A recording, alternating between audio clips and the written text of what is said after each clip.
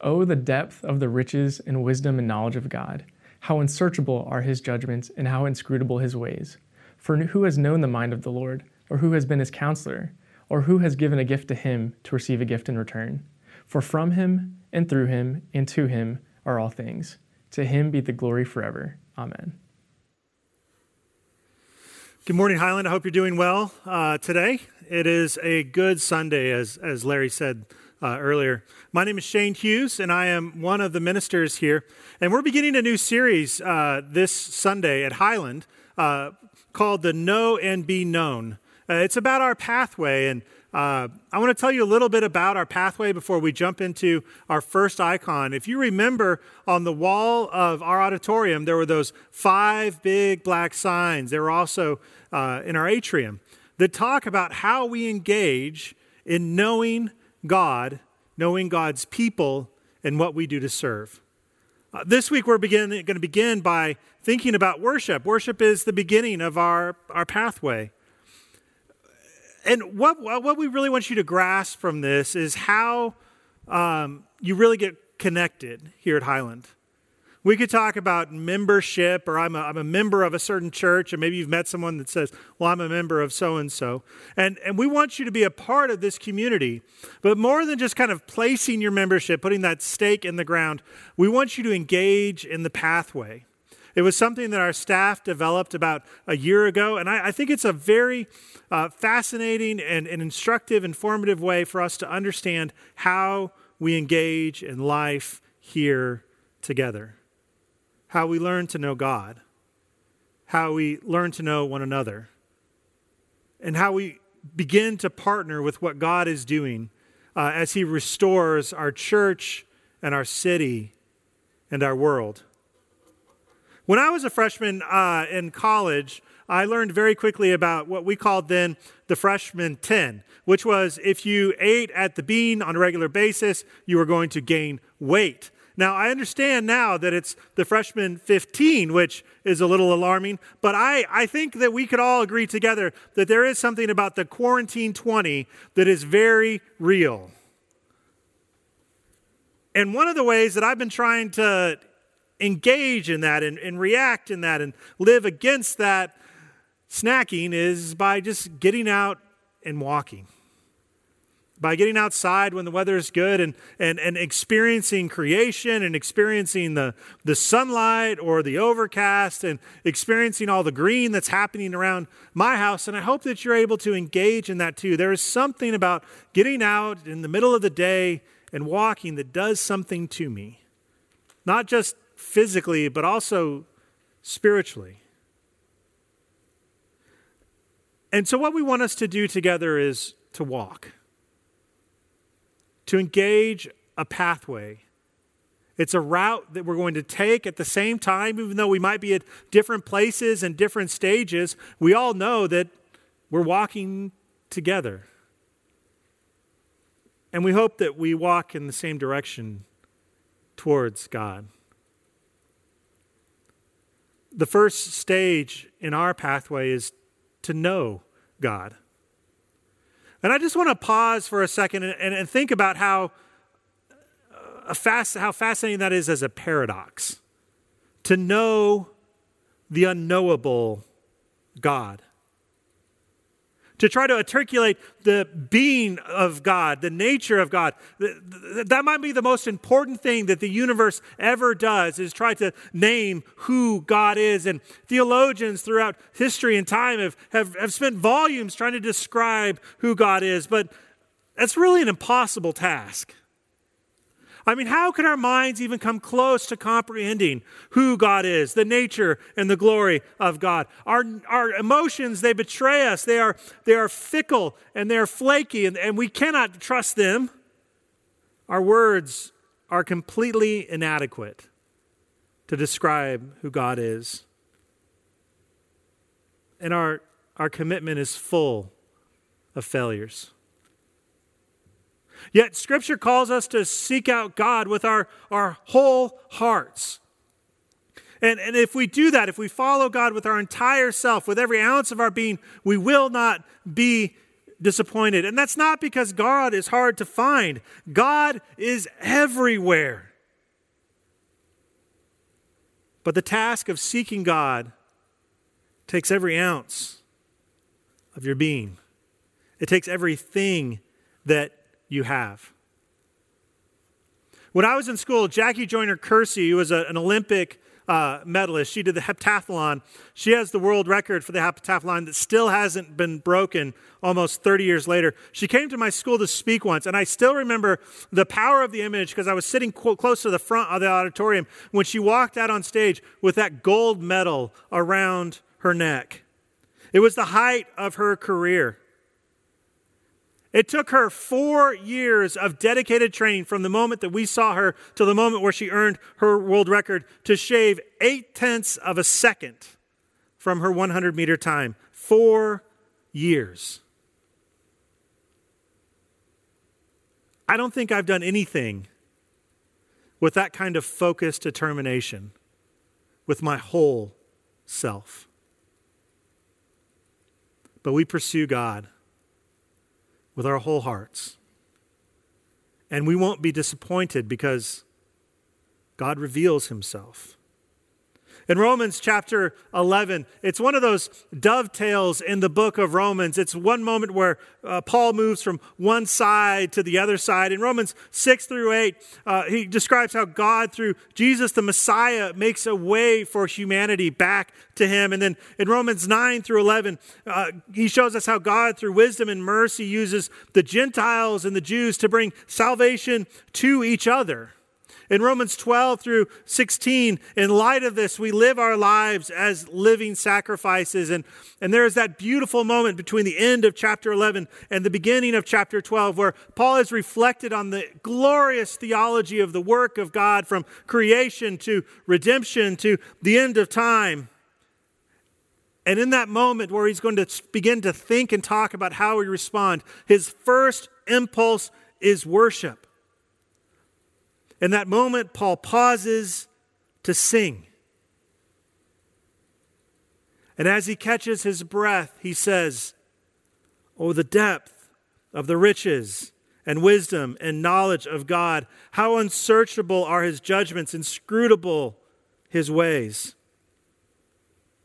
For through him and from him and to him are all things. To him be glory forever. Amen." When Paul takes his breath from reflecting on the wonderful action of Jesus Christ, when Paul takes a step back and sees the grandeur of what God has done, the way he has revealed himself in creation and through the power of this world and the intention of the plan of bringing Israel together, and then the beauty of using the rest of the world to rescue Israel as Israel has provided a light to the rest of the world, he sings.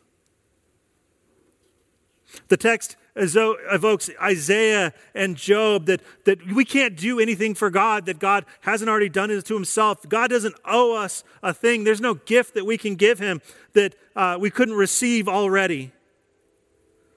All we can do at the end of the day is to fall back into awe at the majesty and mystery of not only the creator of the universe, but the lover of our soul. We will never grasp God.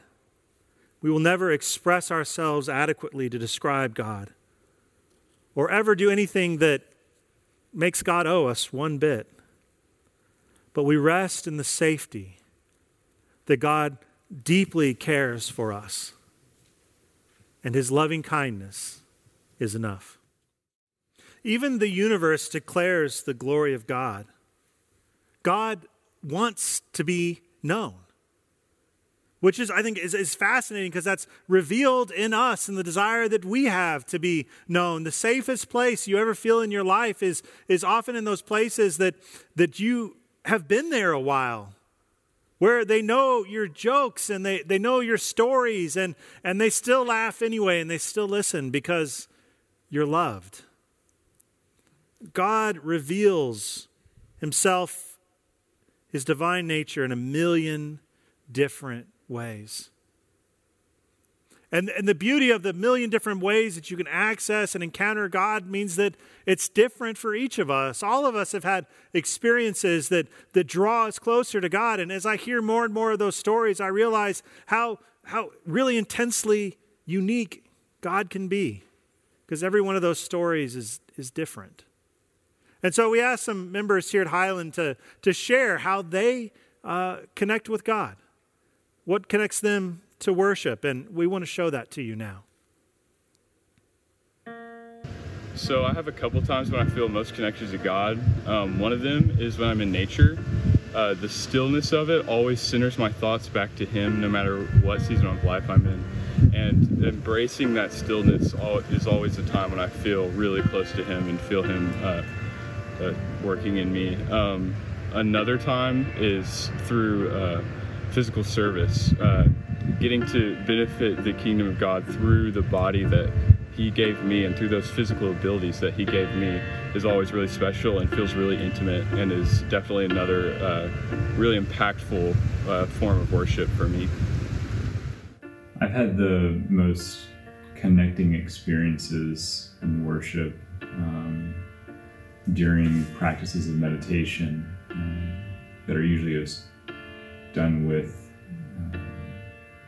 a yoga practice that I do. And as I finish, I go into the corpse pose, and I'm lying on my back, eyes closed, hands open, and I find myself in the presence of God, or at least being able to acknowledge the presence of God in that place most easily. And those have been the most powerful experiences I've had. They've come most recently as I'm doing this, as I have been processing grief and the loss of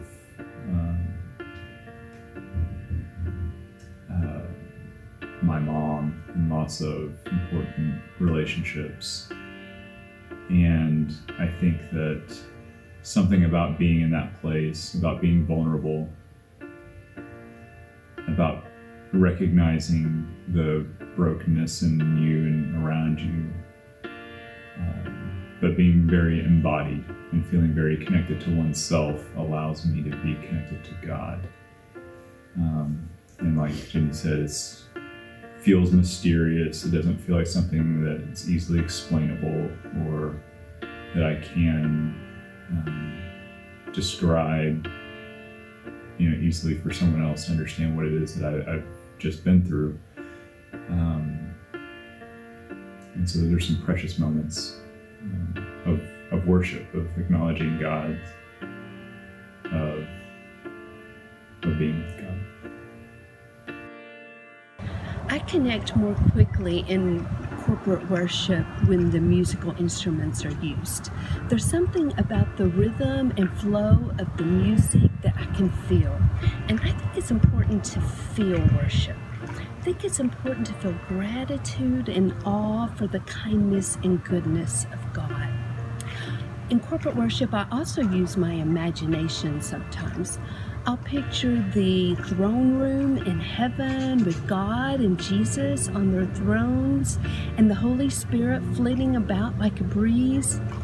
Then all the people will be in front of them, some bowing down on their knees in worship, some raising their hands in praise, and some people dancing. I carry this tool of imagination over to my personal quiet time every day.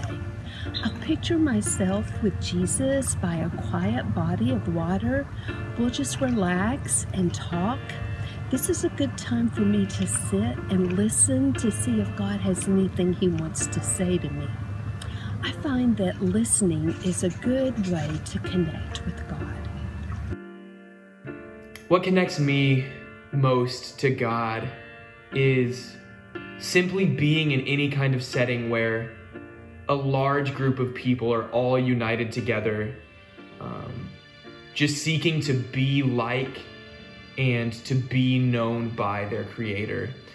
So specifically, one way I've experienced it recently has been anytime I've been leading in a group of people, just being able to look out and see the peace on people's faces, the joy on people's faces, the hands raised, the silence, whatever that looks like, whoever that is. That's how I see God, is through that uniting force that somehow brings whatever the size of the group of the people is together to all have the same feeling of peace and love and joy. I just think that's so beautiful. So I think for me, when I've been in places of darkness or deep pain, those are typically the moments where I feel like I'm in a posture of worship. And it typically goes from being in a very dark place and not being able to see anything around me. And then at some point realizing that, like, oh God, you've met me here in this place. And even just talking about it can make me feel emotional, but in that moment, it feels very mystical. Like my arms go out and I have no words, and there's no word exchange between God or I, but I'm led into a posture of worship in that moment. So I think for me it's pain, darkness. Creation itself sings to the glory of God.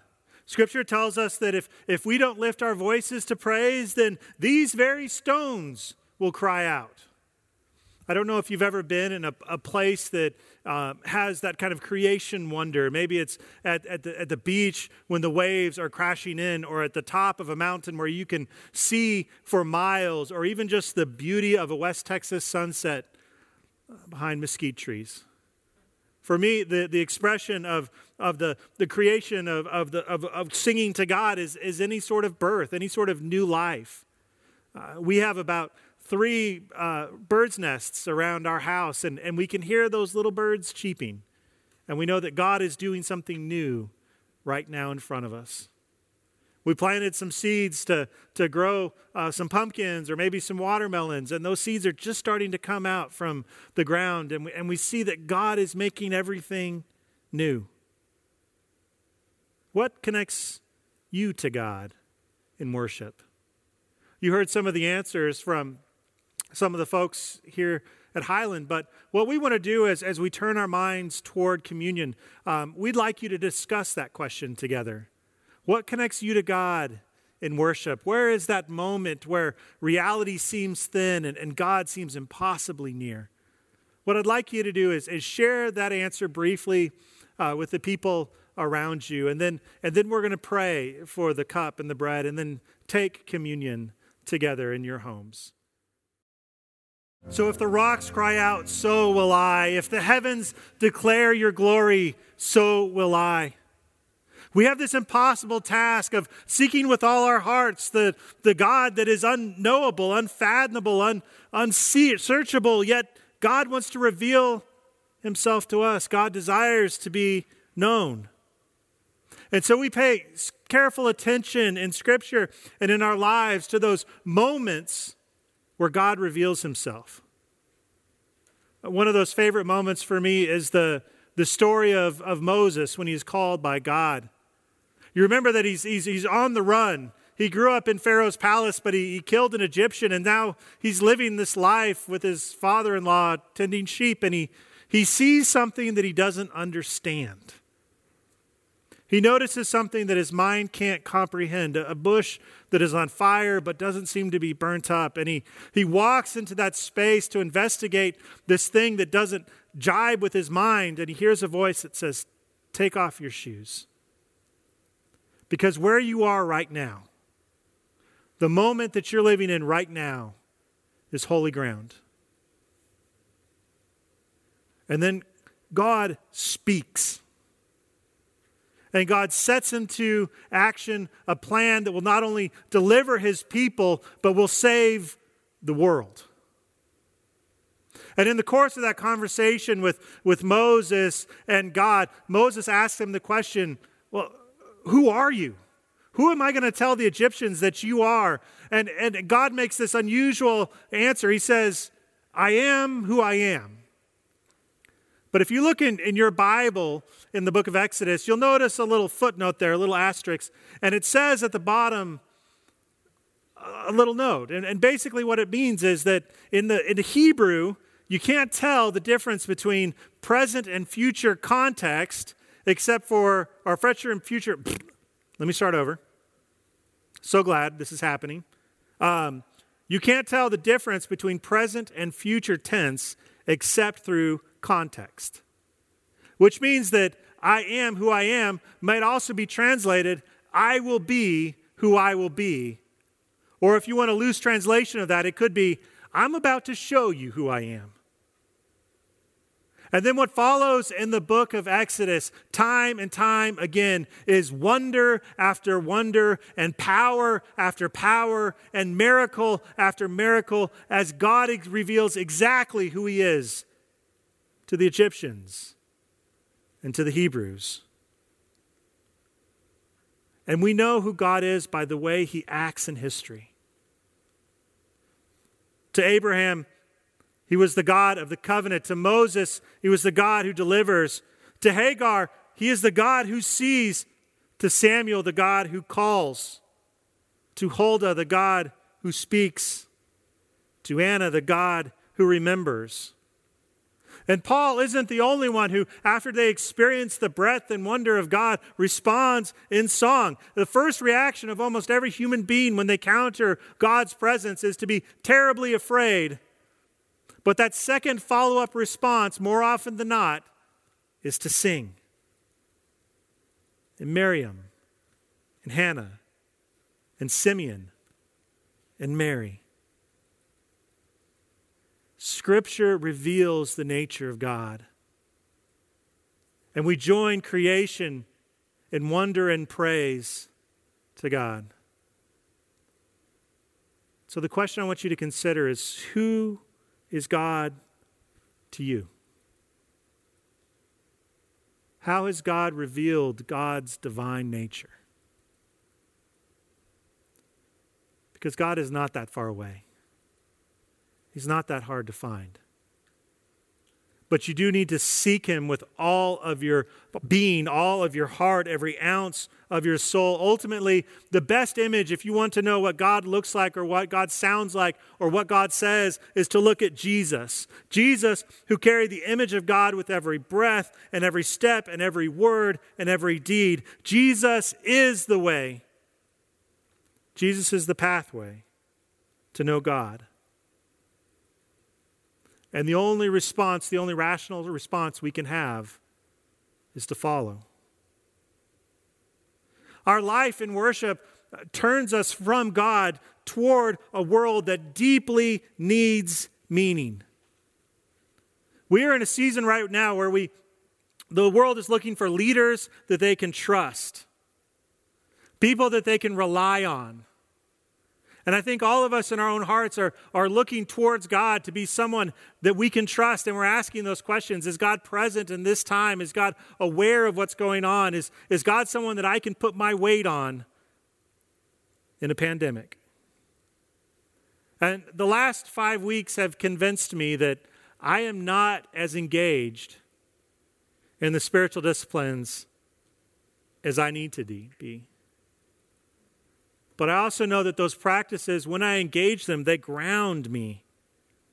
When I'm feeling anxiety and my chest feels like it's tightening and I'm worried, breath prayers bring me back to a place of centeredness. When I'm experiencing fear because I don't understand the future and I don't know what this is going to look like and I don't know how long we're going to be here and I'm not sure how to keep my family safe or those around me healthy, remembering what God has done in my past. Remembering that God's promises are true. And sometimes that's journaling those down, or sometimes it's just saying that phrase to myself, God is still present in this time. That shapes who we are.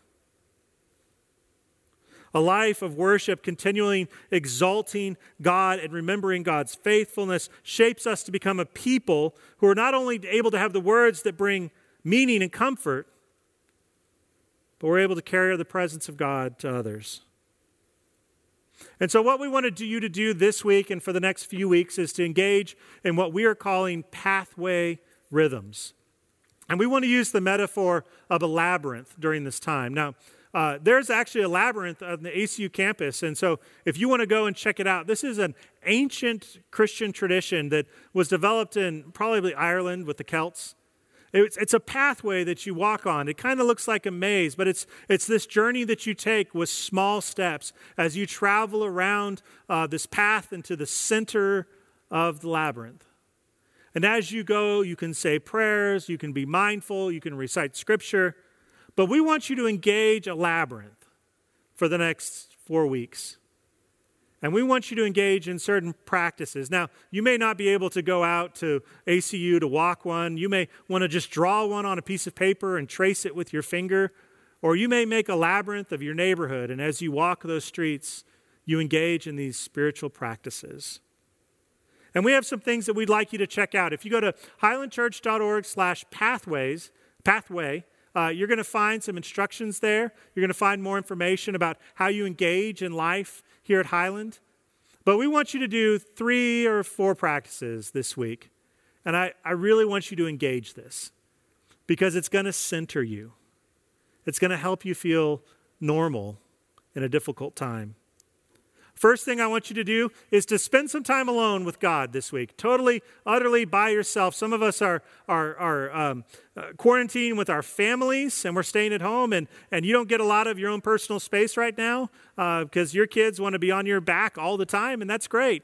But find about 30 minutes this week where you can just, even if it's just going off into your backyard or somewhere, and I want you to sing to God out loud, using your voice. Sing praise to God all by yourself. It's what Marvadon calls a royal waste of time. It's time that's only spent for God.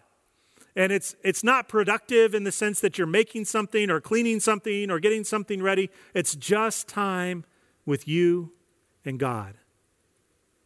And see what happens when you offer that to Him. Another thing you can engage in your worship with God is to write a psalm. You can start with Psalm 19 and maybe read through the whole thing. It's pretty short, but then go back and read it again line by line, verse by verse, until you get inspired. And when you get inspired, just start writing it yourself. It's a prayer that's offered to God. And see what happens. The third thing is to video or journal the answer to this question. What connects you in worship? Spend some time really thinking about that. One of the things I loved about the testimony that we saw today was how thoughtful each of those responses were. What connects you to God? Was there a season in your life or a moment in your life where you felt particularly connected to God? What was that like then? Maybe journal that or videotape yourself answering that question or just contemplate the answer. We begin our journey towards God as a church. We begin our pathway in worship. That's not a mistake that we begin our lives reflecting about who we are by first understanding who God is. We build our lives around the promise that the God who revealed Himself to Moses, who was intimately known through Jesus, will reveal Himself to you. Throughout history, men and women who heard one word, felt one breath, saw one glimpse, experienced one moment of God, spent the rest of their lives following, chasing, pursuing, and with every breath declared the glory of God. May we do the same. So wherever you are in your own journey with God right now, whether you feel very close to God in this moment or a million miles away, simply know this, that God is infatuated with you. God wants to be known by you. God loves you so deeply, He sent his Son to show us the way home. And so together we walk in the way. We walk in the path. And together one day we'll be home. And so this week, may you be full of the wonder of the majesty of God. May you live in the paradox of the unknowable, unreachable God who is very near and wants to be understood by you. May your life be filled with joy this week. Go with him and go in peace.